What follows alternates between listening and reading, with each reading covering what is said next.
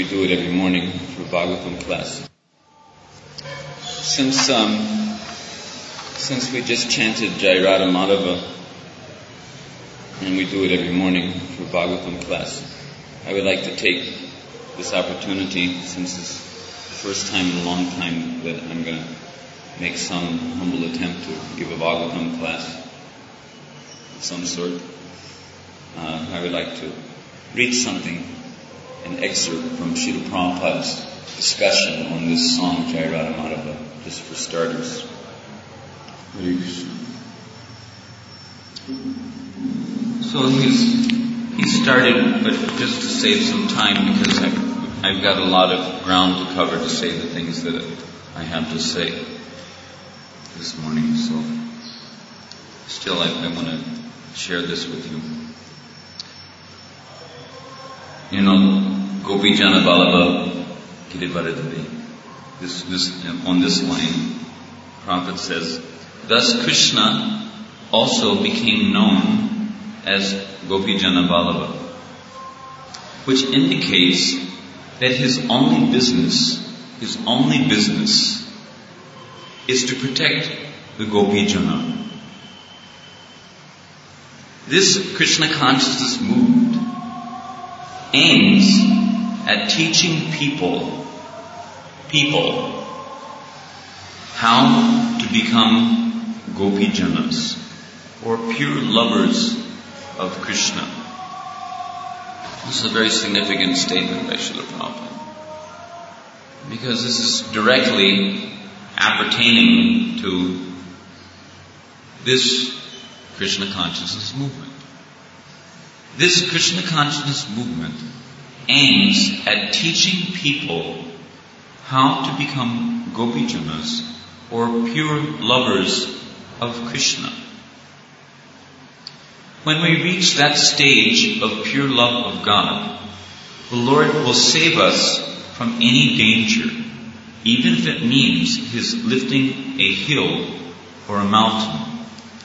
Krishna did not have to practice some yoga system in order to lift Govardhan Hill. As God, He is all-powerful, even as a child. He played like a child and dealt with others like a child. But when there was need, He manifested Himself as God Almighty, which is also the answer to the question as to why He appears to transgress mundane morality.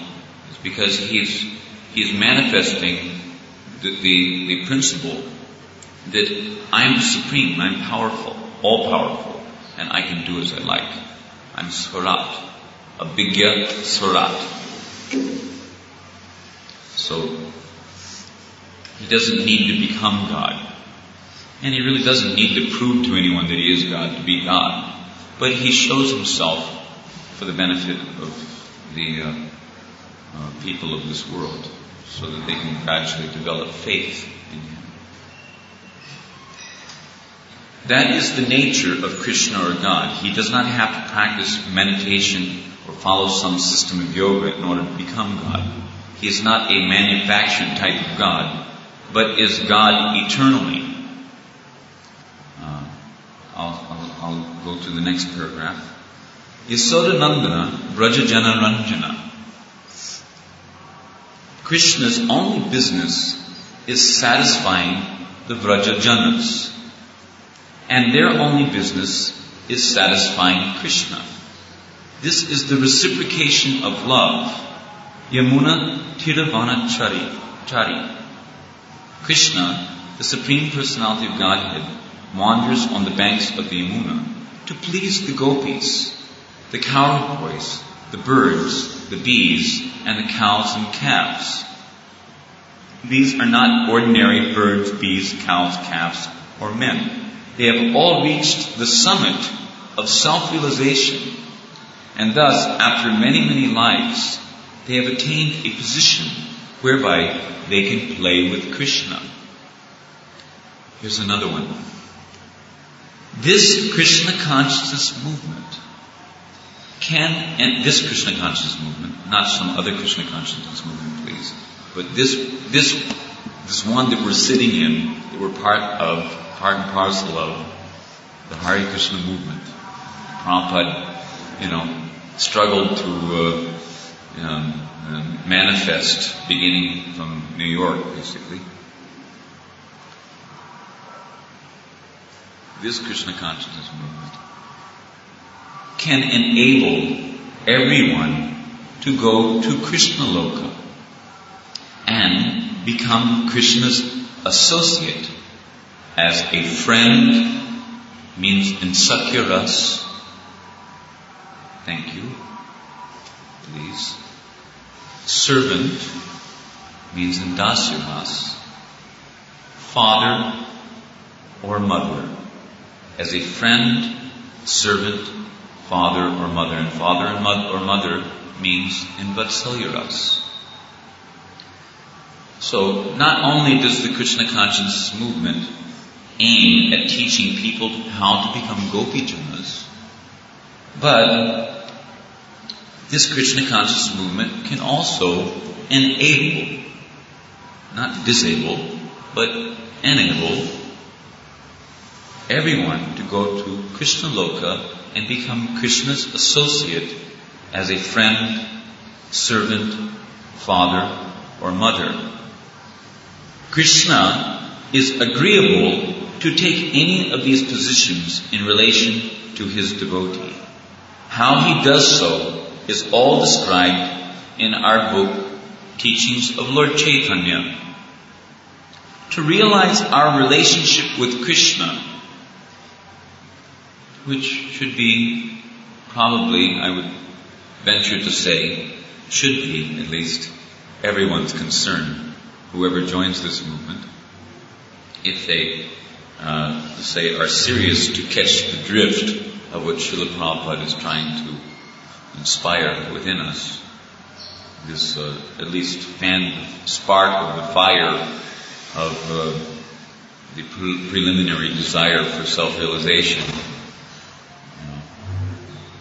To realize our relationship with Krishna, we have but to follow in the footsteps of Lord Chaitanya and his chief associates, the 6 Goswamis, Sri Rupa, Sanatan, Sri Jiva, Gopala, Raghunath Das, and Raghunath Bhatta. These Goswamis were always engaged in chanting Hare Krishna and dancing in ecstasy. They taught that when one is merged in Krishna Kirtan, or the chanting of the holy names of Krishna, he merges into the ocean of love of Krishna. As soon as the sound of Krishna's name is vibrated, one can immediately merge into the ocean of love. That is the sign of pure devotion. Thus, at Kirtans, the 6 Goswamis would merge immediately into the ocean of love of God.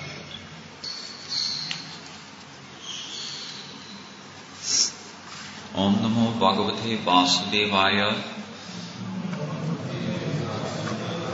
Om Namo Bhagavate Vasudevaya. Om Namo Bhagavate Vasudevaya. We'll read this verse in purport, and then I'm going to take the liberty to read the next verse in purport as well. Translation. Lord Krishna said, "You girls bathe naked while executing your vow, and that is certainly an offense against the demigods. To counteract your sin, you should offer obeisances while placing your joined palms above your heads. Then you should take back your lower garments." So, I'll try to raise my voice a little. Purport. Krishna wanted to see the full surrender of the gopis. Can everybody hear me? Yes. Purport.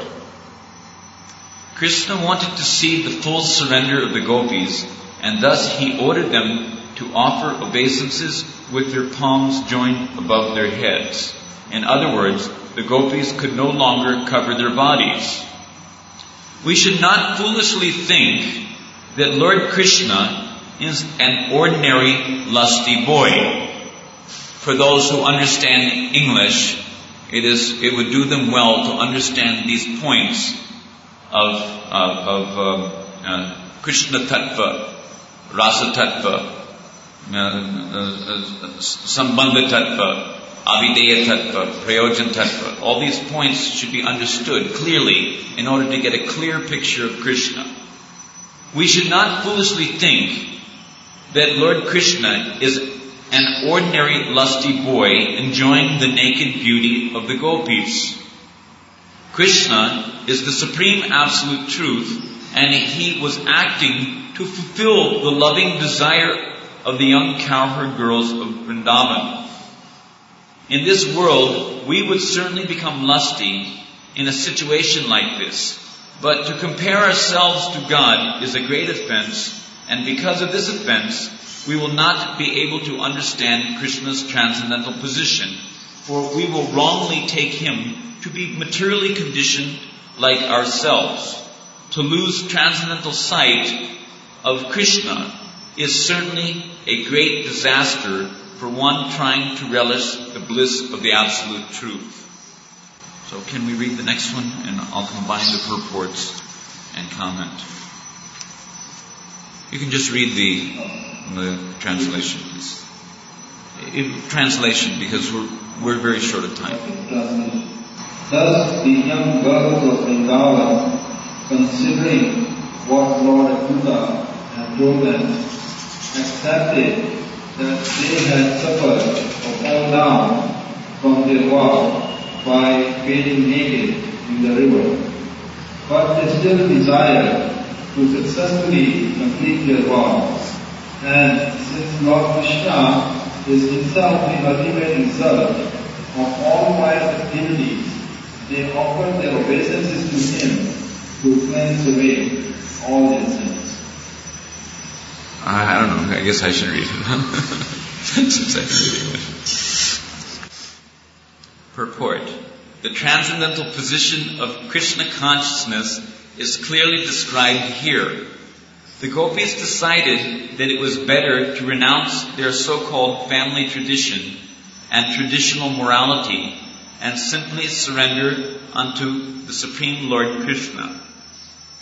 This is exemplary of the let's say, basic ABCD, conclusion of Bhagavad Gita, Sarva Dharmam Prityaja, Mam Ekam, Sharanam Braja. Sharanam Braja. Krishna was telling Arjuna, Sharanam Braja. Braja means go, but go where? Secretly indicated in the word Braja, the use of the Braja, indicates to Arjuna to go to Braja. And in fact, Arjuna did go to Braja. He went to Braja upon the request of Krishna to allow him to hear about the narrations of Krishna's Braja Leela. Krishna mercifully bestowed upon him the opportunity to not only hear about, but actually experience. And thus Arjuna, by the mercy of Goddess Katyayani, gained a Braja Kishori Sarup as a Braja Gopi named Arjunia Gopi. And he wandered with Krishna in that mood. His devotional fervor was magnificently enhanced, and he wandered with Krishna in the forest of Vrindavan for some time until Krishna instructed the maidservant to take him to the western bank of a particular lake and bathe there, at which time he again became, let's say, re-transformed into Arjuna, much to his great disappointment. So he did actually get to, as they go to Braja, and not only as Arjuna as a friend, but as a gopi, friend of Radharani and all the Sakhis. So, Sarva Dharmam Prityaja Mam Ekam Sharanam Braja. The gopis are the best examples of this principle, as they gave up their husbands, etc., in the dead of the night, and they went running for Maharas, etc. Their only desire was to satisfy, simply surrendered unto the Supreme Personality of Godhead for His satisfaction. This does not mean that the Krishna consciousness movement advocates immoral activities. In fact, the devotees of ISKCON practice the highest standard of restraint and morality, but at the same time, we recognize the transcendental position of Krishna. Lord Krishna is God, and therefore has no material desire to enjoy young girls in sexual affairs. As will be seen in this chapter, Lord Krishna was not at all attracted to enjoying the gopis. Rather, he was attracted to their love and wanted to satisfy them. The greatest offense is to imitate the activities of Lord Krishna. In India, there is a group called Prakrita Sahajiya who imitate these affairs of Krishna and try to enjoy naked young girls in the name of worshipping Krishna. The ISKCON movement sternly rejects this mockery of religion, because the greatest offense is for a human being to ludicrously imitate the Supreme Personality of Godhead. In the ISKCON movement, there are no cheap incarnations, and it is not possible for a devotee of this movement to promote himself to the position of Krishna. 500 years ago, Krishna appeared as Lord Chaitanya Mahaprabhu, who practiced strict celibacy throughout his student life, and at the age of 24 took sannyas, a lifelong vow of celibacy. Chaitanya Mahaprabhu rigidly avoided contact with women in order to carry out his vow of loving service to Krishna. When Krishna personally appeared 5,000 years ago, he exhibited these wonderful pastimes which attract our attention. Note, we should not become envious or shocked when we hear that God can perform such pastimes. Our shock is due to our ignorance, because if we tried to perform these activities, our bodies would be afflicted by lust. Lord Krishna, however, is the supreme absolute truth, and is therefore never disturbed by any material desire whatsoever. Thus, this incident, in which the gopis gave up normal standards of morality and, raising their hands to their head, bowed down in compliance with Krishna's order, is an example of pure devotional surrender and not a discrepancy in religious principles. In fact, the gopis' surrender is the perfection of all religion, as Srila Prabhupada describes in Krishna, the Supreme Personality of Godhead. Quote, the gopis were all simple souls, and whatever Krishna said, they took to be true. In order to be freed from the wrath of Varunadev, as well as to fulfill the desired end of their vows, and ultimately to please their worshipable Lord, Krishna, they immediately abided by his order. Thus, they became the greatest lovers of Krishna and his most obedient servitors. Nothing can compare to the Krishna consciousness of the gopis. Actually, the gopis did not care for Varuna or any other demigod. They only wanted to satisfy Krishna. Om Ajnanatirmirandasya Gyananjana Shalakaya Chakshur Umlitam Jena Tasmai Shri Gurve Namaha. Nama Om Vishnu Paraya Krishna Prestaya Bhutale Srimati Bhaktivedanta Swamini Namani Namaste Saraswati Devam Gaudavani Pacharani Nirvashesha Sanyavari Vashakti Satarani Sri Krishna Chaitanya Prabhu Nityananda Sri Advaita Gadadhar Srivasari Gaur Bhaktivinoda Hare Krishna Krishna Krishna Hare Hare Hare Ram Ram Hare Hare. For the benefit of the learned assembly, I would like to beg that you please pardon me, as I don't claim to be much of a scholar. Please pardon me if for any reason there happens to be some incoherency in my train of thought and the sequence in which the subject matter, which I hope that you will allow me to have the time to present, although it looks like it might take considerable time. But if the sequence of subject matter appears to be a little helter-skelter, so to speak, forgive me, but kindly try to catch the essence of what I'm driving at.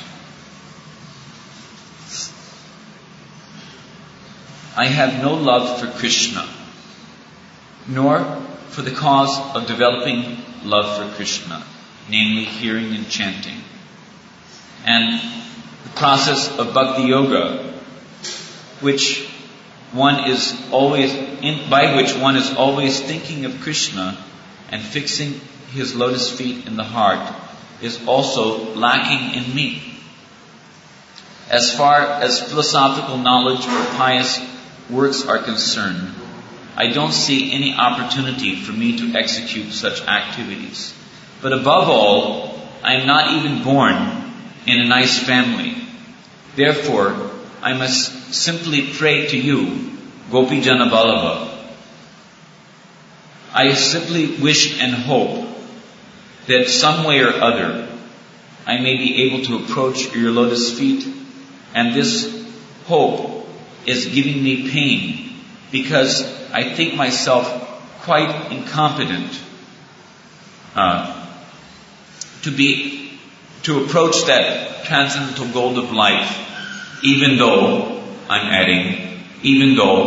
I'm trying my level best. The reason why I'm adding that is because Prabhupada, before this, quoting this sloka by Rupa Goswami, says that this ashabandha, or this great hope, means to continue to think that because I'm trying my best to follow the routine principles of devotional service, I'm sure that I will go back home, back to Godhead. But there's no surety unless Gopi Jana Vallabha, Gopinath, Krishna, will do special mercy upon me. Because to be real, I have to admit that I'm quite incompetent if it were dependent on my personal endeavors. So, I want to discuss the principle which is being brought out in these two purports about how Krishna, being the Supreme Personality of Godhead, is not subject to the rules that he, or the system for gradual purification and elevation that he has set up for the conditioned souls in this material world. And also, how the conditioned souls may actually best purify themselves from the greatest enemy, which is lust, by which they can hope to attain the transcendental position. That principle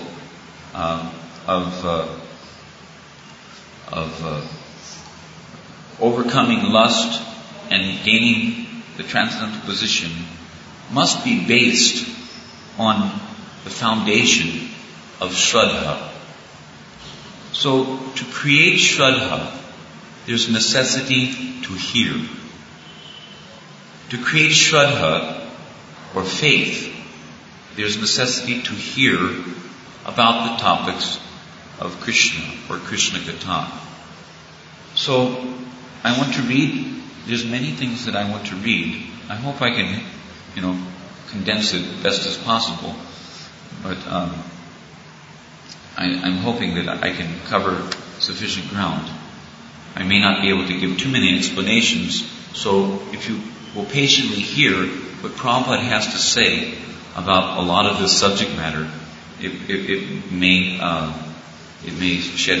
should shed some light, on the topics of discussion in relationship to the chapters that we are now studying. This is from Krishna book. The pastimes of the Lord are generally heard and relished by liberated souls. Those who are conditioned souls are interested in reading fictional stories of the material activities of some common man. Narrations describing the transcendental activities of the Lord are found in the Srimad Bhagavatam and other Puranas. But the conditioned souls still prefer to study ordinary narrations. They are not so interested in studying the narrations of the pastimes of Lord Krishna. And yet, the descriptions of the pastimes of the Lord are so attractive that they are relishable for all classes of men. There are three classes of men in this world. One class consists of liberated souls. Please listen carefully. Another consists of those who are trying to be liberated. And the third consists of materialistic men. Whether one is liberated or is trying to be liberated or is even grossly materialistic, the pastimes of Lord Krishna are worth studying. Krishna Katha means narrations about Krishna. There are two Krishna Kathas, narrations spoken by Krishna and narrations spoken about Krishna. Bhagavad Gita is the narration or the philosophy of the science of God spoken by Krishna himself. Srimad Bhagavatam is the narration about the activities and transcendental pastimes of Krishna. Both are Krishna Katha. It is the order of Lord Chaitanya that Krishna Katha should be spread all over the world, because if the conditioned souls suffering under the pangs of material existence take to Krishna Katha, then their path of liberation will be open and clear. The purpose of presenting this book, Krishna book, is primarily to induce people to understand Krishna or Krishna Katha, because thereby they can become freed from material bondage. This Krishna Katha will also be very much appealing to the most materialistic persons, because Krishna's pastimes with the gopis, we're not talking about Krishna's killing of the demons or anything else at this point.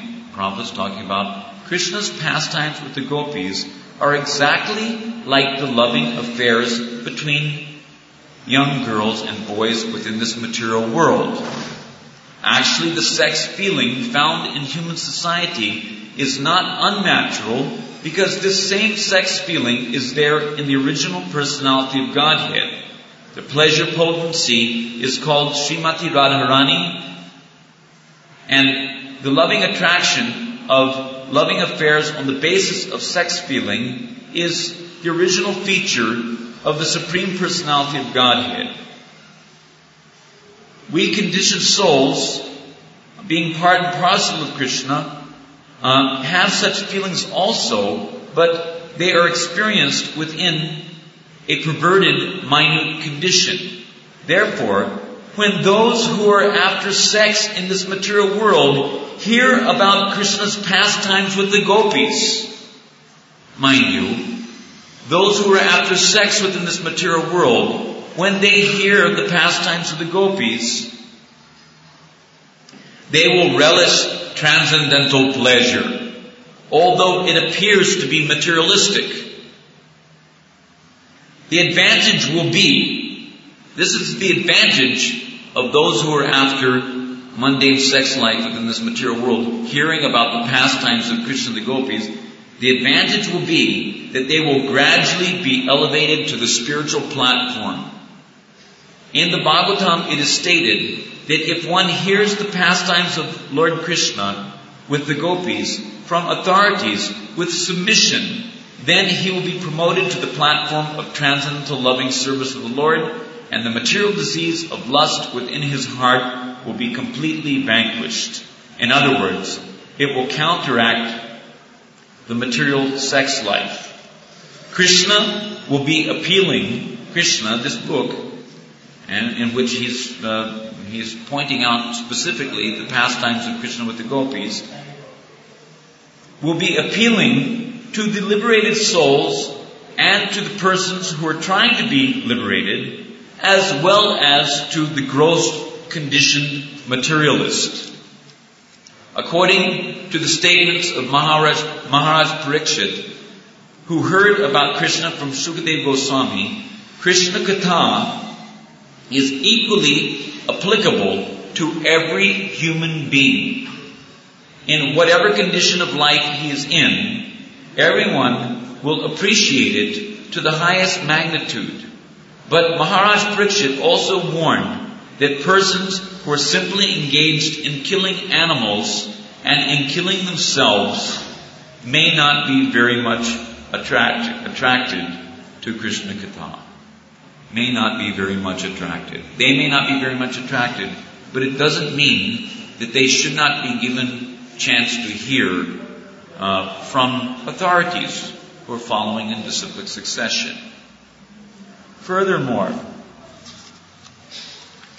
we will at this point go a little ahead to Prabhupada's comments on the chapter of Krishna's divine rasa dance. Sex desire is especially excited in the autumn season. But the wonderful thing about Krishna's association with the gopis is that there was no question of sex desire.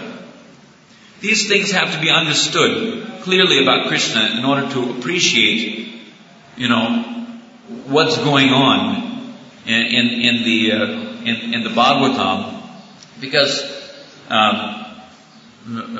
we're discussing the principles of pure devotional service. Ahoituki apratiyata yayatma suprasiditi. What kind of devotion actually satisfies Krishna? Which is, beyond the, let's say, what is it called? Anyabhilasita, jnana and karma, and is fully directed toward the consideration of Krishna's pleasure, Krishnanamshilanam. We're discussing the principles of Uttama Bhakti. There was no question of sex desire in Krishna or the gopis. It was, as clearly stated in the Bhagavad description by Sukadeva Goswami, avarudha saurata. Namely, the sex impulse was completely controlled. It doesn't mean that it wasn't there, but it was completely controlled. It was under control of prema. It was not under control of kama. As many times we brought up that prema. What is prema? Krishna Indriya Priti Ichta. To have the desire to satisfy the sense of prema. So, the sex life that may be seen, or the apparent sex attraction on the spiritual platform, which is called as adiras, it may appear like mundane sex, but actually it is not mundane sex at all, but rather it is prema trishnu, or it is having the thirst for satisfying Krishna's senses. There is a distinction between Lord Krishna's dancing with the gopis and the ordinary dancing of living entities within the material world. In order to clear up further misconceptions about the rasa dance and the affairs of Krishna and the gopis, Maharaj Parikshit, the hearer of Srimad Bhagavatam, told Shukadeva Goswami, Krishna appeared on the earth to establish the regulative principles of religion and to curb the predominance of irreligion.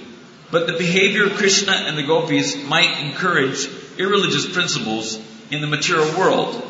I am simply surprised that he would act in such a way, enjoying the company of others' wives in the dead of night, or as in the case of our present chapter, seeing the body of beautiful unmarried gopis.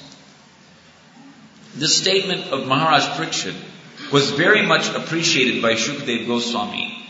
The answer anticipates the abominable acts of the Mayavadi impersonalists who place themselves in the position of Krishna and enjoy the company of young girls and women. Damn Mayavadis. Vaishnavas, at least, especially those, any Vaishnava, but especially those in the Gaudiya Sampradaya, and especially those who are followers of A.C. Bhaktivedanta Swami Prabhupada, Nirvishesha, Shunyavadi, Paschatya Deshatar. He's against and he preached, and he so much was concerned to defeat, especially the Mayavadis. Vaishnavas rather hate the Mayavadi mentality.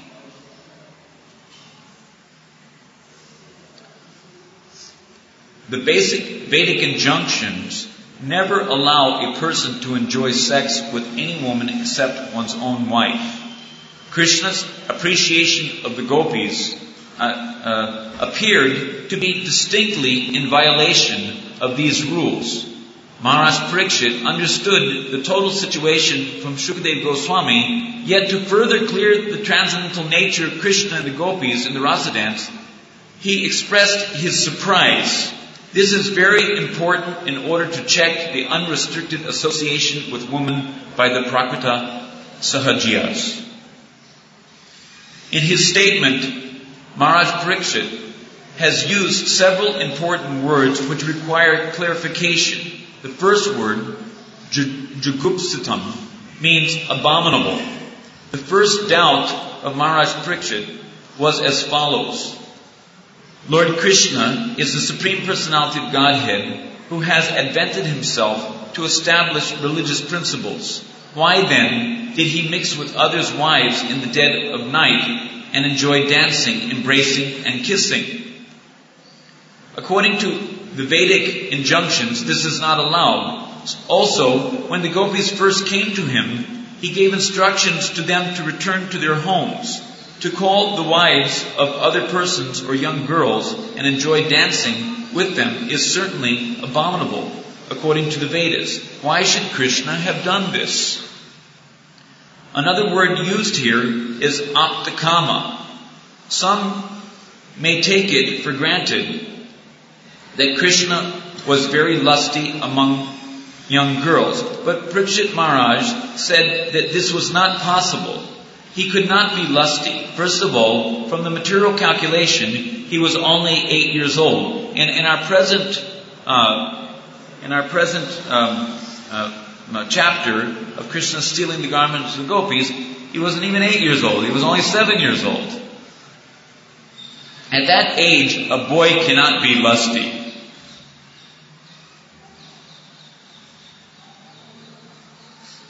Aptakama means that the Supreme Personality of Godhead is self-satisfied.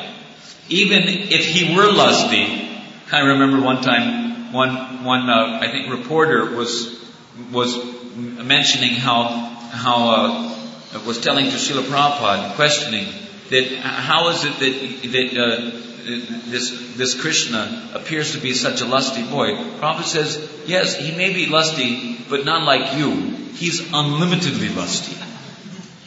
You cannot be unlimitedly lusty. So he can have 16,108 queens. As a matter of fact, in the rasa dance, and in terms of, because these gopis who performed the Katyani Vrat, most of them were in their previous lives great sages of Dandakaranya, who were totally well versed in all Vedic etiquette. So, at that time, at the time of rasa dance, there were more than 3 million. There were millions and millions of gopis all dancing with Krishna simultaneously, and Krishna was expanding and to reciprocate with each one of them. So no mundaner of this material world can imitate such feats of Krishna. Even if he were lusty, he doesn't need to take help from others to satisfy his lust. In other words, he's atmaram, aptakama. He's self-satisfied. The next point is that although not lusty himself, he might have been induced by the lusty desires of the gopis. But Maharaj Parikshit then used another word, Yadupati, which indicates that Krishna is the most exalted personality in the Yadu dynasty. The kings in the Yadu dynasty were considered to be the most pious, and their descendants were also like that. Having taken birth in that family, how could Krishna have been induced even by the gopis?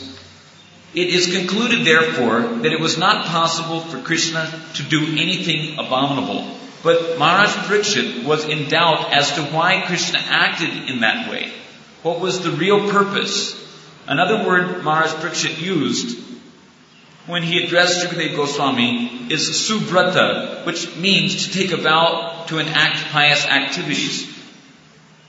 Shukadeva Goswami was an educated brahmachari, and under the circumstances, it was not possible for him to indulge in sex.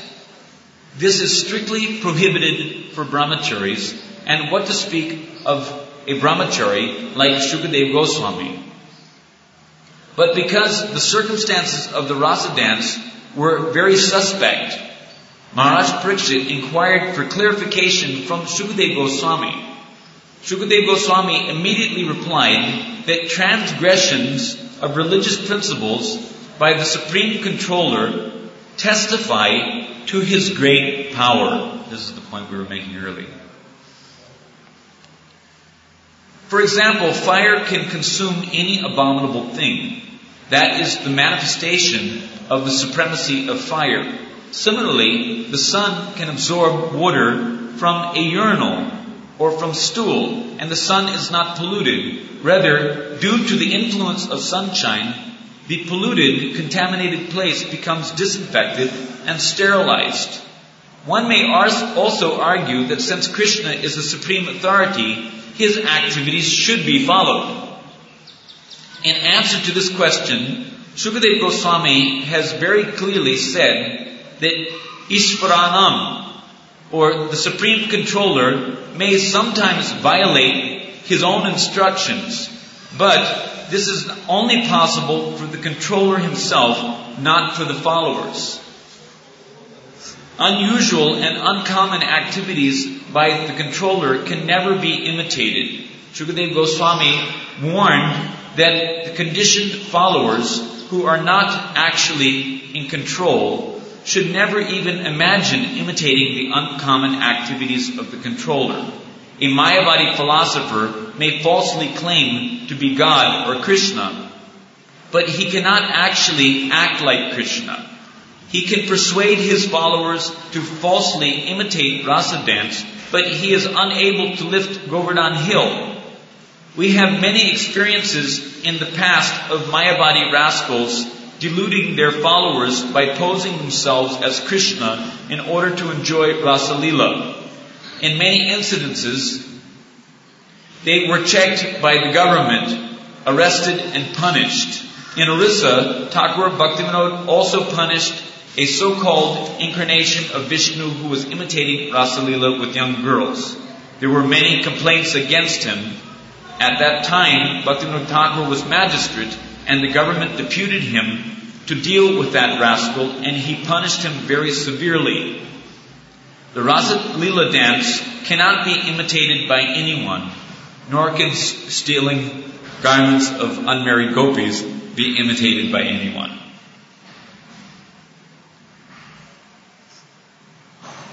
Shukadeva Goswami warns that one should not even think of imitating it. He specifically mentions that if out of foolishness one tries to imitate Krishna's rasa dance, he will be killed just like a person who wants to imitate Lord Shiva's drinking of an ocean of poison. Lord Shiva drank an ocean of poison and kept it within his throat. The poison made his throat turn blue, and therefore Lord Shiva is called Nilakanta. But if any ordinary person tries to imitate Lord Shiva by drinking poison or smoking ganja, Prabhupada adds, because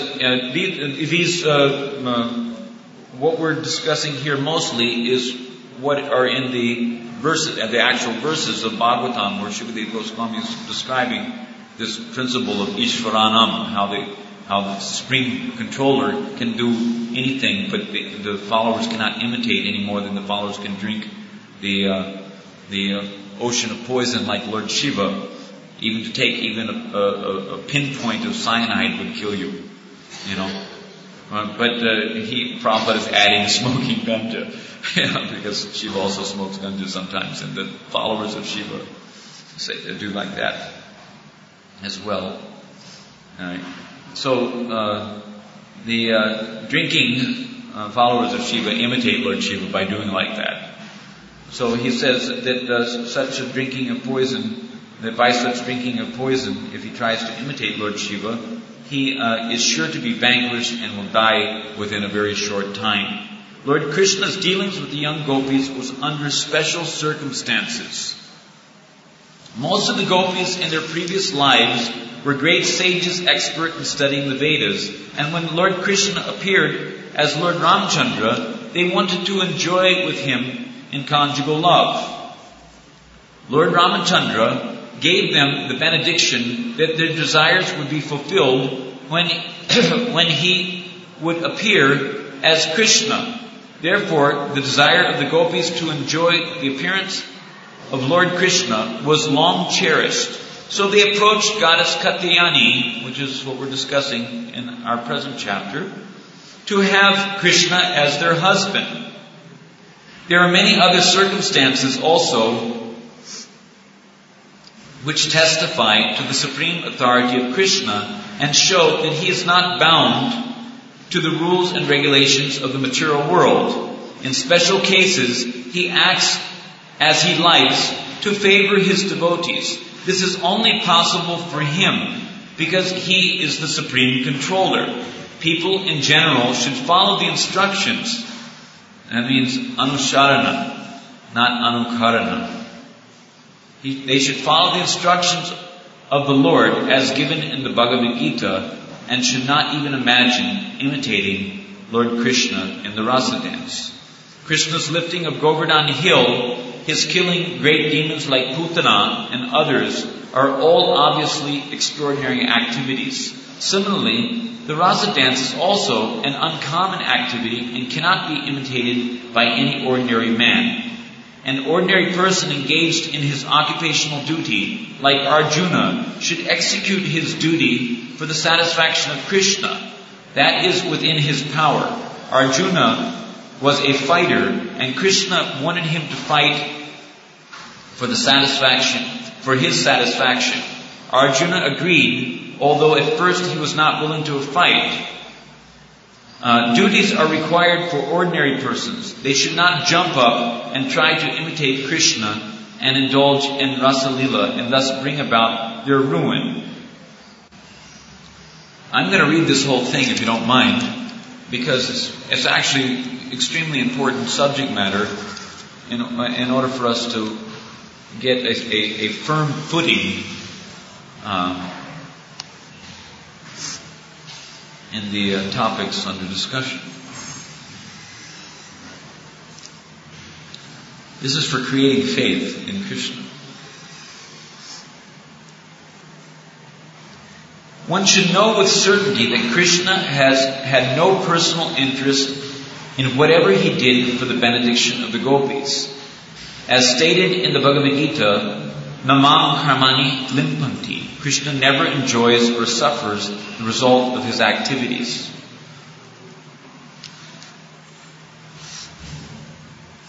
Therefore, it is not possible for him to act irreligiously. He is transcendental to all activities and religious principles. He is untouched by the modes of material nature. He is the supreme controller of all living entities, either in human society, in the demigod society, in heavenly planets, or in lower forms of life. He is the supreme controller of all living entities and of all material nature. Therefore, he has nothing to do with religious or irreligious principles. Shukadeva Goswami further concludes that the great sages and devotees who are washed clean of all conditioned life can move freely even within the contamination of material nature by keeping Krishna, the Supreme Personality of Godhead, within their hearts. In this way also, they do not become subject to the laws of pleasure and pain in the modes of material nature. How then is it possible for Krishna, who appears in his own internal potency, to be subject to the laws of karma? In the Bhagavad Gita, the Lord clearly says that whenever he appears, he does so by his internal potency.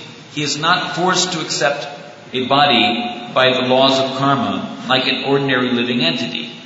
Every other living entity is forced to accept a certain type of body by his previous actions. But when Krishna appears, he always appears in a body. He appears in a body. We can say self-same body. It is not forced upon him by the action of his past deeds. His body is a vehicle for his transcendental pleasure, which is enacted by his internal potency. He has no obligation to the laws of karma. The Mayavadi monist must accept a certain type of body, being forced by the laws of nature. Therefore, his claim to be one with Krishna or God is only theoretical. Such persons who claim to be equal with Krishna and indulge in Rasalila create a dangerous situation for the people in general. Krishna, the Supreme Personality of Godhead, is always present as Supersoul within the bodies of the gopis and their husbands. He is the guide of all living entities. He is confirmed, as is confirmed in the Katha Upanishad, Nityo Nityanam Chaitanas Chaitananam. The Supersoul directs the individual soul to act, and the Supersoul is the actor and witness of all actions.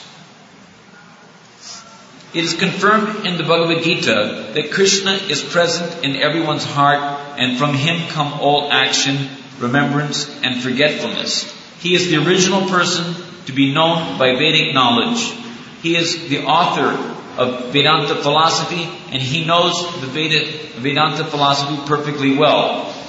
The so-called Vedantists and Mayavadis cannot understand Krishna as he is. They simply mislead followers by imitating the actions of Krishna in an unauthorized way.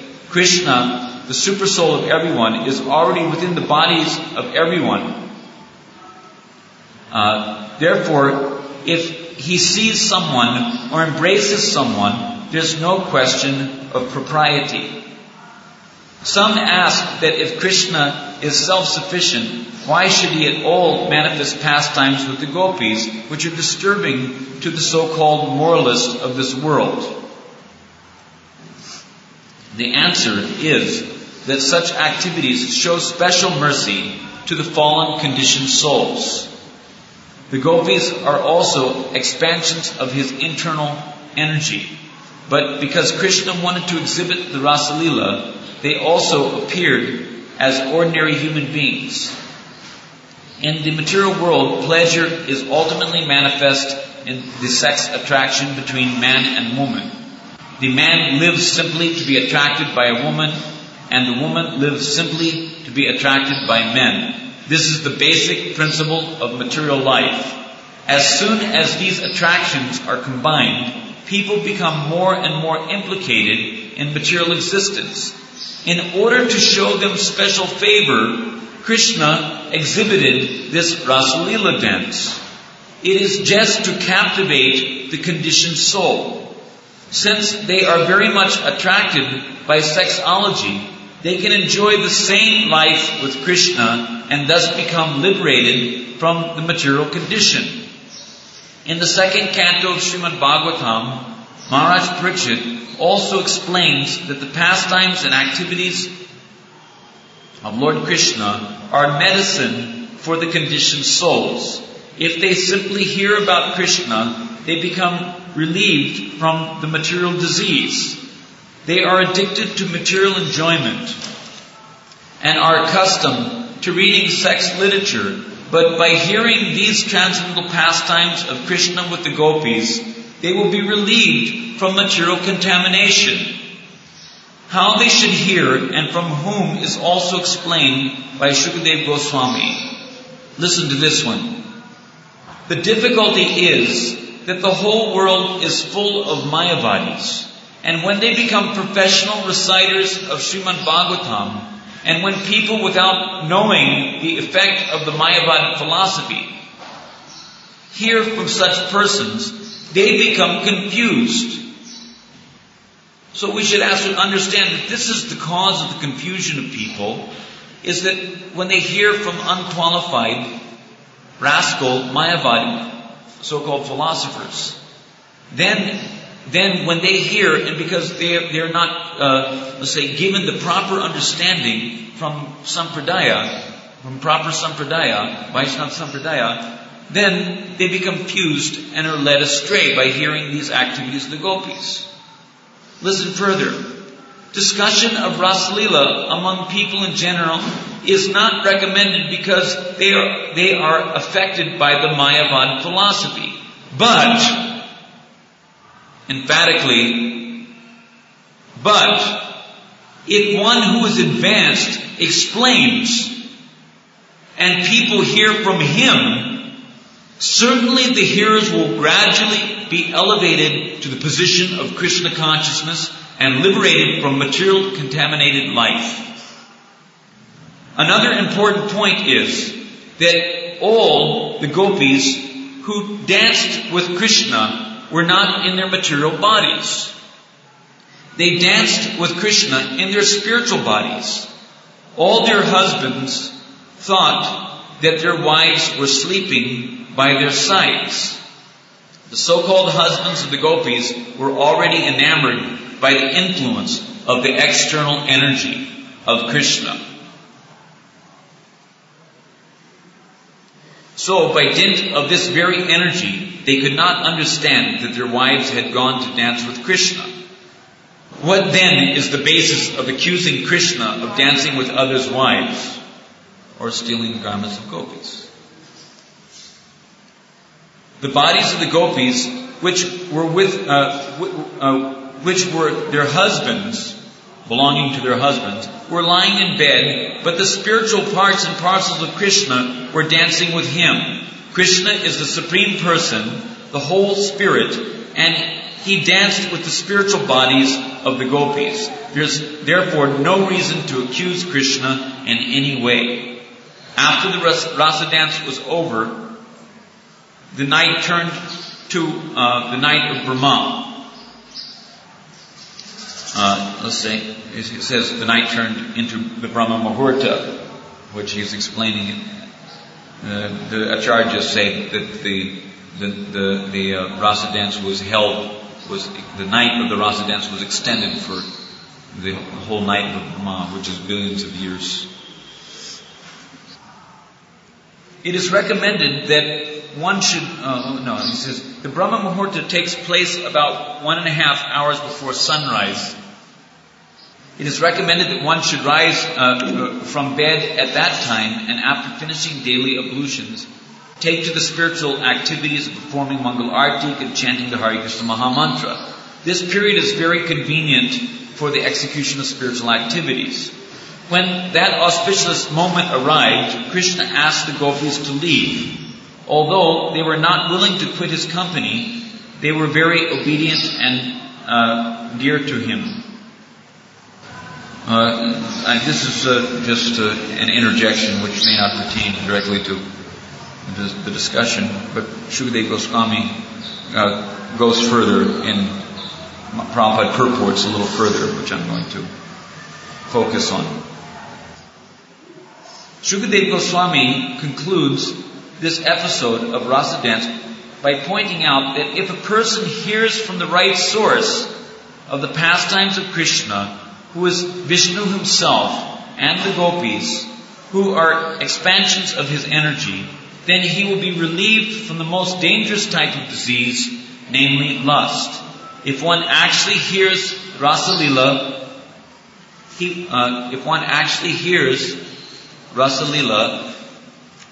will become completely freed from the lusty desires of sex life and elevated to the highest level of spiritual understanding. Generally, because they hear from Mayavadis, and they themselves are Mayavadis, people become more and more implicated in sex life. The conditioned soul should hear the Rasa Lila from an authorized spiritual master and be trained by him so that he can understand the whole situation. Thus one can be elevated to the highest standard of spiritual life. Otherwise one will be implicated. Material lust is a kind of heart disease, and to cure the material heart disease of the conditioned soul, it is recommended that one should hear, but not from the impersonalist rascals, Prabhupada is saying. So it's not exactly wrong to hear from persons who are not impersonalist rascals. If one hears from the right sources with right understanding, by hearing from the right sources, one is generally made to have right understanding. So that should be borne in mind also. Then his situation will be different. Shukadeva Goswami has used the word Shraddhanvita for one who is trained in the spiritual life. Shraddha, or faith, is the beginning. One who has developed his faith in Krishna as the Supreme Personality of Godhead, the Supreme Spirit Soul, can both describe and hear. Shukadeva Goswami also uses the word anushrunuyat. One must hear from disciplic succession. This is the point. As we're doing, we're hearing from disciplic succession. Anu means following, and anu means always. So one must always follow the disciplic succession and not hear from any stray professional reciter, Mayavadi, or ordinary man. Anu Shrunuyat means that one must hear from an authorized person who is in disciplic succession and is always engaged in Krishna consciousness. When a person wants to hear in this way, then the effect will be sure. By hearing Rasa Lila, one will be elevated to the highest position of spiritual life. Shukadeva Goswami uses two specific words, Bhaktim and Param. Bhaktim Param means execution of devotional service above the neophyte stage. Those who are simply attracted to temple worship but do not know the philosophy of bhakti are in the neophyte stage. That sort of bhakti is not the perfectional stage. The perfectional stage of bhakti or devotional service is completely free from material contamination. The most dangerous aspect of contamination is lust or sex life. Bhaktin Param, devotional service, is so potent that the more one advances in this line, the more he loses his attraction for material sex life. Advancement in this line begins with hearing. So it is not that one is completely freed from the material contamination before he begins hearing. But by hearing, he becomes free from material contamination because the hearing process infuses the soul with Bhaktin Param. It infuses the soul with the proper understanding as per Sambandha Tattva Gyan, as per Avideya Tattva Gyan, and as per Prayojan Tattva Gyan. All these tattvas are required to be understood from disciplic succession in order to progress, in this Bhaktin Param line, or in the line of Prema Dharma. Bhaktin Param actually means Prema. But we are following Prema Dharma, those who are advancing in pure devotional service, who are seriously hearing from the disciplic succession with the desire to inquire about what is favorable for the discharge of devotional service, what is unfavorable. This is the indication of Shraddha, is that he has this attitude of Sharanagati, that Krishna Bhakti Koile Sarva Karma Krita Hoy. This is impressed upon him by disciplic succession. And if he will take that, then he will realize, that Krishna is the only husband of everyone, and that there's no other goal than to make oneself the fittest for being enjoyed by the Supreme Enjoyer, Krishna. Bhaktin Param devotional service is so potent that the more one advances in this line, the more he loses his attraction for material life. One who is actually deriving benefit from hearing Rasa Lila surely achieves the transcendental position. He surely loses all traces of lust within his heart. So I know the time is very short. I have a lot more books here, but I think we're not going to be able to. Maybe in some future class we can continue more on this subject matter. This is a very important subject matter to understand.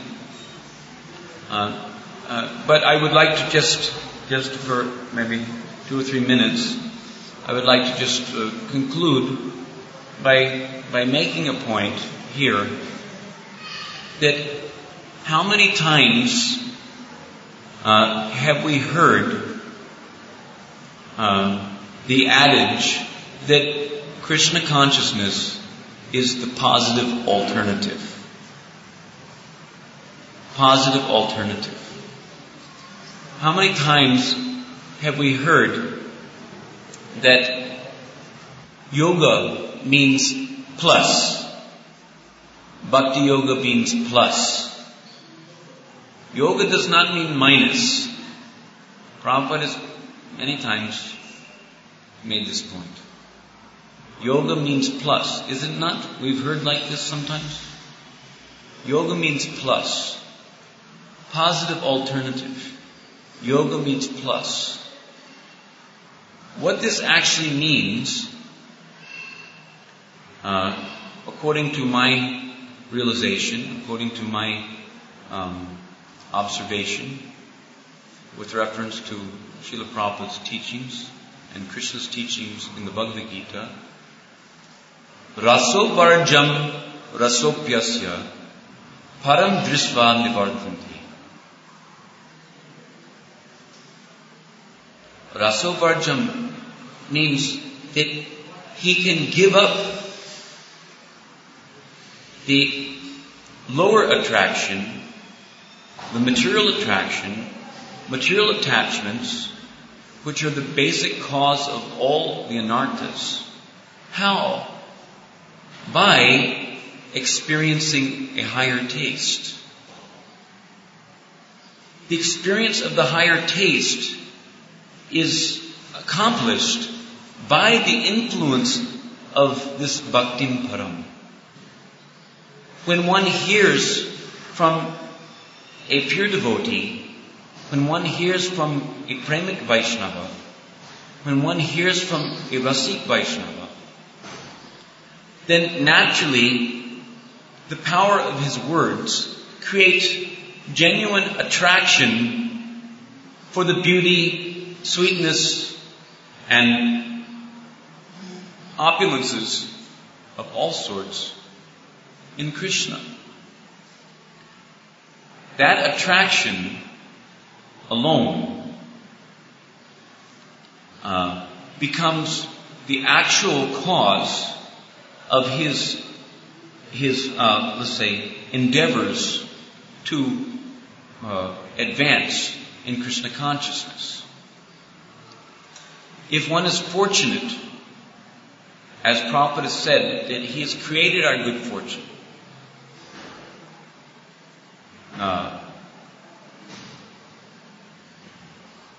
Erup Brahmanda Brahmitel Kon Bhagyavan Jeev, the fortunate soul, Guru Krishna Prasadi Bhakti Lata Bij. So, that Bhakti Lata Bij means Shraddha. It is on the basis of this Shraddha, which is created by associating with devotees and hearing in their association, in disciplic succession, that one becomes inclined toward Krishna, and that inclination toward Krishna, that determination that I should only engage myself in Krishna conscious activities so as to quickly achieve the only prayojan or necessity of any soul, which is Krishna prema. When that shraddha is there, then it is quite necessary for him to hear about Krishna, to further hear about Krishna, to further inculcate the principles of devotional service. So Uttama Bhakti has, let's say, two characteristics. One characteristic is this anyabhilasika shunyam jnanakarma dhyanabritam. This characteristic is called the tatastha lakshana. Lakshana means characteristic. So the tatastha lakshana means the marginal lakshana, or you can say the side effect of Uttama Bhakti is that he becomes freed from the desire to pursue karma, the paths of karma and jnana. How? By focusing on the Sarup Lakshana. Focusing on the Sarup Lakshana of Uttama Bhakti, which is Anukulena Krishnanushilana. Sarup Lakshana means it is the let's say original form, the natural form of Sarup, the own form of Uttama Bhakti. The real form of Uttama Bhakti is to positively plus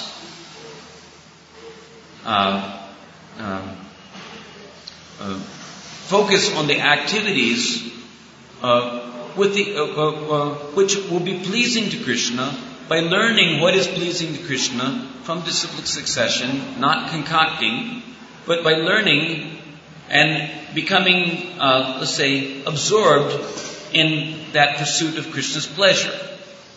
Just like from the very beginning, I remember Prabhupada instructing that when we're preparing the prasadam for the deity in the temple, we should think of how Krishna will enjoy this prasad. We were not so much concerned with, I better not lust over the prasad. At least it wasn't a question so much of, I better not lust over the prasad, but rather, we were to make that principle that we should prepare with the attitude that Krishna should enjoy this prasad as the predominating feature, which is the devotional feature. That I should not lust after the prasadam is not the devotional feature.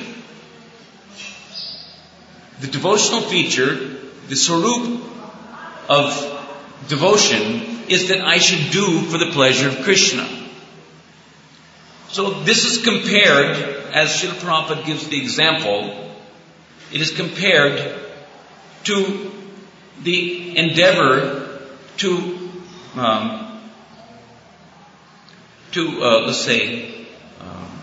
take out the ink, not by trying to bail the ink out of the cup to make the cup inkless. Because, after all, we're in the inky atmosphere of this Kali Yuga condition of human society. So, practically speaking, if you're in an inky atmosphere, it is virtually impossible to take the ink out by trying to make our heart inkless or poisonless by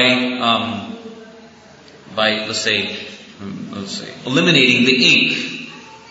Because as soon as you eliminate the ink, naturally more ink is going to go in. So how to do it? Prabhupada is told how to do it. This is very practical. How to do it is that you have to find a substance. You have to add plus. It is not minus program. It is plus program. You have to add a denser substance. If you add the denser substance, which is such as milk or nectar, milk compared to ink, nectar compared to poison.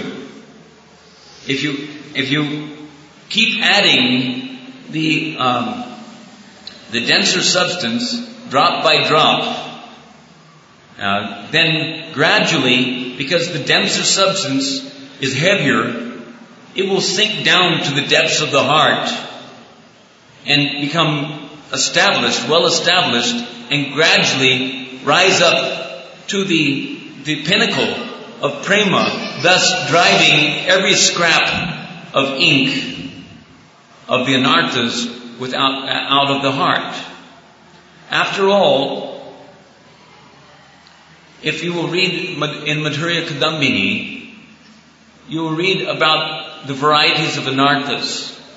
There are 4 basic varieties of anarthas. We won't go into elaborate description because there's no time. I'm already way over time. But those 4 types of anarthas are basically anarthas arising from sin, anarthas arising from piety, anarthas arising from the offenses committed in devotional service, and anarthas arising from devotional service itself. As described in Chaitanya Charitamrita, when you water the creeper of bhakti, sometimes weeds will grow up also. So, if one is serious about cultivating the creeper of bhakti, then one has to, also take out the weeds. That is also part of the cultivation, although it's not the main focus. However, it is mentioned that the different stages, namely Adau Shraddha, Tha Sadhu Sangha, Bhajan Kriya, Anartha Nivrittisya, etc. These different stages This anartha-nivritti is the stage at which the anarthas arising from sinful life only are absolutely eradicated. Anarthas arising from sinful life, therefore no meat eating, no intoxication, no illicit sex, no gambling. These are the anarthas arising from sinful life. These are the pillars of sinful life. So when one has become relatively or sufficiently or absolutely competent to disassociate himself from the pursuit of these sinful tendencies, that is called anartha-nivritti. So anartha-nivritti, the stage of anartha-nivritti, is when one is completely freed from anarthas, or absolutely free, because the anartha-nivritti, the eradication from the anarthas, will be seen as specific, eradicating specifically certain aspects of the various kinds of anarthas, or a general eradication, complete eradication, and absolute eradication. So the specific, general, and complete and absolute eradication are achieved at different stages. So the absolute eradication of anarthas arising from sin is achieved at the stage of anartha-nivritti. Then nishtha, ruchi, asakti, bhav, and prema. So beyond prema, there is sneha, man, pranay, rag, anurag, bhav, and mahabhav. Premic bhav and mahabhav. So this mahabhav of the gopis can never be understood by anyone who is not yet gone there to experience it. By inference, we can detect, in accordance with the symptoms given in Shastra, that the activities of the gopis may be, appertaining to this type of mahabhav or that type of mahabhav, or various types of expression of prema. For a more elevated devotee, that may be a useful subject matter of study. Not for the neophytes. But still, we should understand that the anarthas arising from the piety, they are not absolutely eradicated until a little later. They're absolutely eradicated, if I'm not mistaken, at the time of ruchi. Then the anarthas arising from devotional practices are absolutely eradicated at the stage of prema, like that. But the anarthas arising from namaparad, because if one has, and generally all people start from the platform of offensive chanting. There's offensive chanting, then there's the clearing stage, then the pure stage. But even at the pure stage of chanting, when Krishna has condescended to descend in the form of Shuddhanam within the heart and on the tongue of the devotee, even at that stage, he has still not completely eradicated the resultant reactions to anarthas which have arisen from offenses committed earlier in his, you can say, ignorant stage of devotional life. So, it is described that the offenses against the holy name of Krishna, which arise, the anarthas, which arise on account of the offenses against the holy name of Krishna, they are not absolutely eradicated until the soul attains Vastu Siddhi and is completely sheltered at the lotus feet of Krishna in the Satchidananda Siddhadeha, the spiritual body, as were the gopis. So, it is not that one has to become completely freed from all the resultant reactions of the anarthas arising from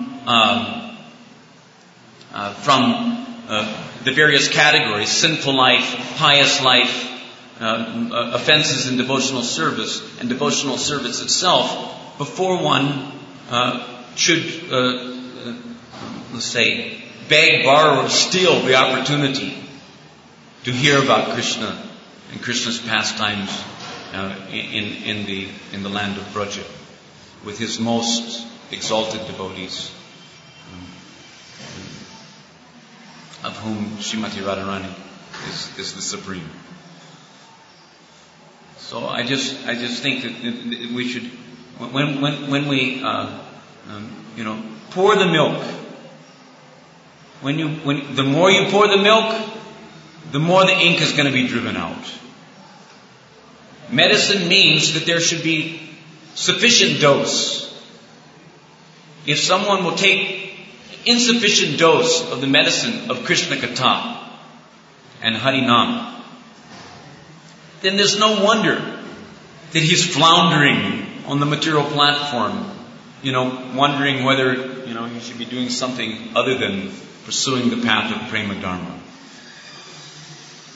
So pour the milk, but pour the milk with right understanding. So those who are pouring the milk, someone has to pour the milk, someone will receive the milk. So it is very clear, as we were reciting Shrinvatam Swakatha Krishna, Punya Shravana Kirtana. It is Punya Shravana Kirtana when it is properly heard and chanted, and properly hearing and chanting means that the speaker should be powerful. The speaker should be able to, infuse within the heart true inspiration for advancement in pure devotional service. And the disciple should be interested, to inquire. Should be interested to inquire about the Jigyasu Shreya Uttamam. Tasmad Gurum Prapadeta Jigyasu Shreya Uttamam. Otherwise, what is the meaning of the whole affair? If we're not coming to the Krishna conscious movement, if we're not coming to Srila Prabhupada's lotus feet, to submissively hear and really learn about the goal of life, which is Krishna Prema, which is the thing that Srila Prabhupada wants to give us. Then what the hell are we doing here? We should be careful.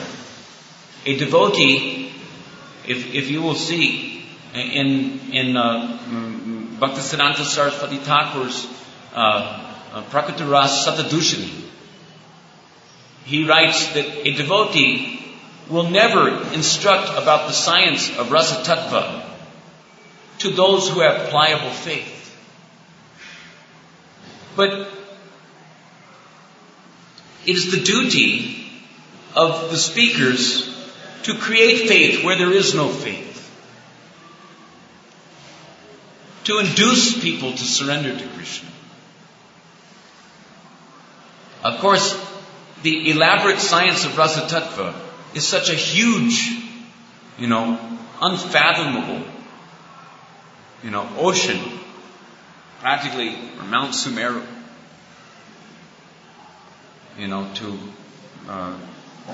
to understand. So it takes considerable advancement in dosha life to actually enter into the subject matter and appreciate nicely. But the foreground, the basis, has to be, let's say, solidly established. In the same Prakata Rasa Satadushini, Bhaktisiddhanta, he clearly makes the point that simply by performing devotion, I can show you the verse later, simply by performing devotional service on the basis of the preliminary rules and regulations of Vaidhi Bhakti will never engender the adhikar for spontaneous devotional service or Radhanula Bhakti. This is Bhaktisiddhanta's instruction. By engaging in Vaidhi Bhakti, one will never get the inclination for Raga unless there is the influence of a Rasik Vaishnava who, by the force of his order, by the force of his instructions, by the vidhis which he imposes upon his students, the student will be directed toward the elements of Raga. Just like Srila Prabhupada, again and again, must attend the Bhagavatam class. Regularly, daily, hearing Bhagavatam. What is Bhagavatam? Bhagavatam is the topmost Rasa Shastra. Any other Shastra which has come about, which the Acharyas have given us, has come about on the basis of Bhagavat. Bhagavat is the supreme authority. And Bhagavat is meant to inspire the realization of the beauty of the Braja Leelas. So, it is absolutely essential that we understand that the Vaidhi program which Srila Prabhupada has given us is not ordinary Vaidhi. Vaidhi Bhakti means Vaikuntha Bhakti, or reverential devotion. But I have so many references. If anyone wants to come and discuss with me, I have no objection. And I can solidly prove to you how Srila Prabhupada is not giving us Vaidhi Bhakti. He's giving us Vaidhi directed toward Raga with the anticipation of our becoming attracted to the lotus feet of Brajendananda and Krishna. Which